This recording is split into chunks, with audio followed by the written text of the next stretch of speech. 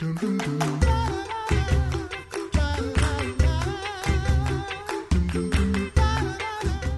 back to the Coffee Hour. I'm Andy Bates. I'm Sarah Gulseth. We're in the executive wing today. We are. Great conversations. Today we're going to move down the hall. I don't even know where his office is in relationship to the secretary. Right next door. Right next door. Hey. Joining us today, Nathan Haak, CFO for the Lutheran Church Missouri Synod.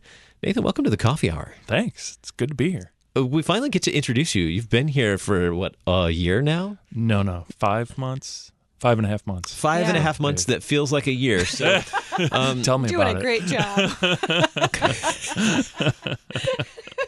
I don't want to get the math wrong on that. So tell us about your path that led to you serving as CFO for the Lutheran Church Missouri Synod. Sure. So I'll take you way back. It all started in the 4th grade. I say that a little bit tongue-in-cheek. However, you know those school books that parents fill out where it's, what do you want to be when you grow up? Mm-hmm. 4th grade, accountant entered the picture. No way. And didn't leave until my first accounting class in college where I said, that's not what I want to do. But I was sort of already into it at that point and realized there were other things I could do. So then I continued and got my CPA and all that kind of stuff and started with a company called Emerson right out of undergrad. And I spent the last 13 years with them in a variety of finance-oriented roles, both on the audit side, learning about sort of technical accounting, and then on the finance side, working with financial planning, working with forecasting, budgeting, understanding those kind of things across a variety of levels of that organization, which is a $15 billion manufacturing company. So learning a little bit about the difference in scale between that and a $60 to $70 million budget now. But that's, I guess, the quick answer. So I'm glad there are people like you in the world who love this kind of stuff. that's right. I'm fully into it. So. That is fantastic. I love it when people love what they do. Like that is fantastic, especially the things that I really don't like, because I just have a whole lot of respect for you and and just your love of doing these types of things. It's so great. Yes, I live for numbers. So that's awesome. Yeah. So this is a technical question. Is the CFO of the Synod appointed or elected? How does this work? Appointed by the board now. Prior to 2010, I went back and looked because I thought that once upon a time it was an elected position, and I was right. Up until the 2010 convention, it was elected by convention, and then with all the bylaw changes that happened in 2010, one of the things that they changed was the CFO/treasurer position went from being elected by convention to appointed by the board. So appointed now, as I was, but not always. Huh. History lesson. That's a fun little trivia fact right there for right. all you LCMS trivia people. Ooh, add that to trivia night. Yes. So what is most, 5.5 months into this, so you know everything about it now, about being CFO, what's most challenging about the duties of the CFO of the Lutheran Church Missouri Synod? That's a really just fun, long title and intimidating. Yeah. That's only part of it because really it's, treasurer and CFO. Oh, of the Lutheran my Church apologies. Missouri Synod. I will correct that in the note. So there's sort of, in my opinion, a twofold answer to this. One, coming from where I came from, shifting from an environment where we sort of know what revenue is going to be based on what customers have ordered and we have a lead time. And so we can say, because our orders were this, we know revenue is going to be this, and we can plan around that.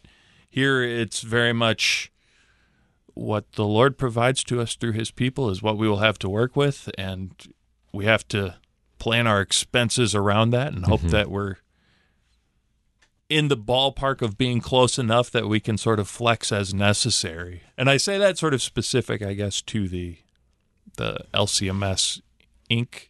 aspect of the job, because then the broader perspective is that, synod in convention type of purview where, my job responsibilities extend beyond these four walls and really act as the treasurer, in charge of financial matters for the entirety of Synod. And that's where then the other sort of challenge comes in, is all of those I have really no direct control over. It's just my job to sort of try to influence and help understand and do my best to make sure that financial matters across the Synod have been sort of considered more broadly. So, thinking about the schools or the other entities or things of that nature, I don't have any direct control over those, but, they sort of fall under that, what's the health of the LCMS, financially speaking. Mm-hmm. So that's challenging. Yeah. What are some things that you've learned over the last few months that maybe you weren't expecting to have to learn, or like new exciting things that now you know how to do? Something that's new, I don't know if I would call it exciting. Not-for-profit accounting is, or I don't know much of the details of the accounting and actual, sort of debits and credits, as you may have heard.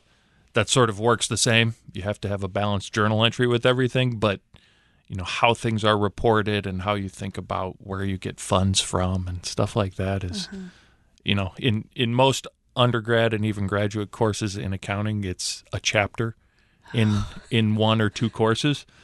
And then here it's like living it every day. And those nuances are occasionally very challenging to understand what it is I'm actually talking about. So I have Ross help me a lot these days still with Ross. I don't know if the listeners know my sort of chief accountant. Ross, I don't understand what it is that I'm doing here, so please help me. Because he's been here a lot longer than I have and knows a lot more. So, and that's just something about the connection between generations and passing the torch in a sense here at the International Center. Sure. Having the chance to work alongside Ross, who's been serving the Synod for a long time as director of accounting. What are some other things you're learning from Ross in this process that you can share? I was going to say, I learned plenty from Ross. Gosh, I don't know. I mean, how to get things done in this environment. As I mentioned, one of the challenges being the sort of cross borders issues that happen in the Synod, and that occasionally the wheels aren't as well greased as you might think they are from the outside. So working with other entities and working with other departments and understanding, okay, who does what and who can help with what, learning my way around this building is a big one. Thinking about finance as trying to think of the right way to phrase it, sort of a contributor to the mission as opposed to sort of the end result. That's in the public company environment, obviously I was in a manufacturing company, so the products drove the business, but those products had to result in financial success, meaning larger profits, higher sales, all those kind of things. Here, the definition of financial success, I think, is sort of stewarding the resources that have been given to us in the best way possible to serve the church. And so there's a different set of outcomes that we're managing towards that, Ross, again, with his experience not only long in the Synod, but also having been in the field way back, sort of gets inherently, versus for me, it's a little bit more of a learning process. Having a career, a successful career in the commercial realm, why did you accept the appointment from the board of directors to come serve as treasurer and chief financial officer for the Lutheran Church Missouri Synod? Sure. Sometimes I ask myself the same question. Every morning when I get out of bed. Oh, gosh. No, I think it is that last point that I was making, it was something that was attractive to me, which is the opportunity to focus on something outside of profits, and the opportunity to use the gifts that I've been given and, the desires, as we mentioned, going back to fourth grade, wanting to sort of do this, to help with the furtherance of the gospel.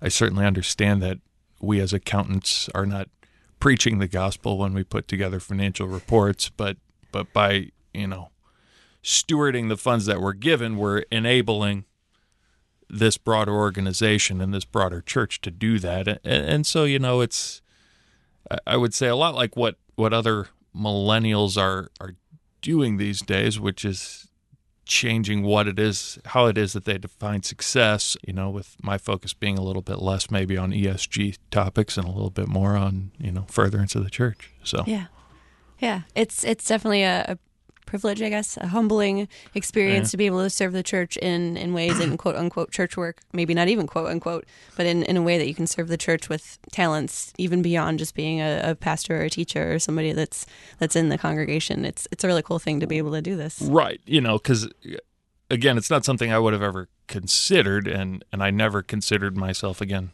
4th grade accountant. My brother's a pastor. My father's a Lutheran high school teacher. He's retired now. Both my grandfathers were, but that was not my calling.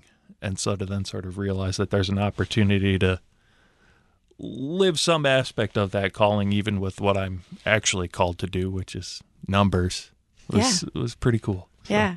Awesome. I think it's time for the lightning round. It is. Before we run out of time. All right. We're going to just ask you some of your favorite things. It sounds good. You ready? Yep. All right. Favorite cuisine? Tacos. Ooh. Book. Magician by Raymond Feist, and then all of the following. I'm a fantasy novel kind of guy. So, yeah. Very cool. Let's see. Favorite movie? Oh, yeah. I didn't know the answer to that one either. Next question. The Lion King. Oh, yeah. Okay. Ice cream, or if you're not an ice cream fan, dessert. It's definitely ice cream. Salted caramel. Ah, that's a good one. All right. Favorite vacation destination? I would say I'll answer it with a little bit of I guess Hawaii. We went there for our honeymoon. And as I tell everyone, it's not overrated. Oh. You hear great things about that place. They're all true. All right. Good to know. All right, I stole this one from Sarah, but it's one of my favorites. Favorite office supply. Yeah, and so interestingly, I brought it along. It just so happens. It's the Energel Pentel pen. There is no pen that writes better. We have never had that specific of an answer. Specific. This is the one. That is amazing. You can't do better than this. I think we should just buy those for everyone in the Synod. You need the needle tip 0.5 because they also come in the 0.7 and those aren't as good. I love it when people love what they do. I like the Pilot G2 gel pens, but apparently not as nice Pentel as this Energel. Pentel Energel. Oh, Okay. And they also are just a much nicer writing experience. This is amazing. That was very specific. That's so Most people specific. like paperclip. That's what it takes to be a CFO again. Specificity and Yes. detail. As my old boss would say, fastidiousness. Okay. I'm going to throw a random one at you. Oh, and boy. This may be unfair because you're a fan of numbers. Do you have a favorite number? No. I don't. Just thought I'd ask you. They're all equally wonderful. All right, I've sat near you in chapel, so I have to ask this one because I've heard you sing. Do you have a favorite hymn? Yes. My song is Love Unknown. Oh. Amen. It's my favorite. So. That was fun lightning round. With the new CFO of the Lutheran Church Missouri Synod, Nathan Haak, thanks so much for joining us today on the Coffee Hour. Thank you. A pleasure. I'm Andy Bates. I'm Sarah Gulseth. The Coffee Hour with Andy and Sarah is a production of KFUO. To support the Coffee Hour and KFUO Radio, visit KFUO.org. You can also text KFUO to 41444 or send an email to gifts@kfuo.org. And you can call us at 800-844-0524. KFUO. Christ for you, anytime, anywhere.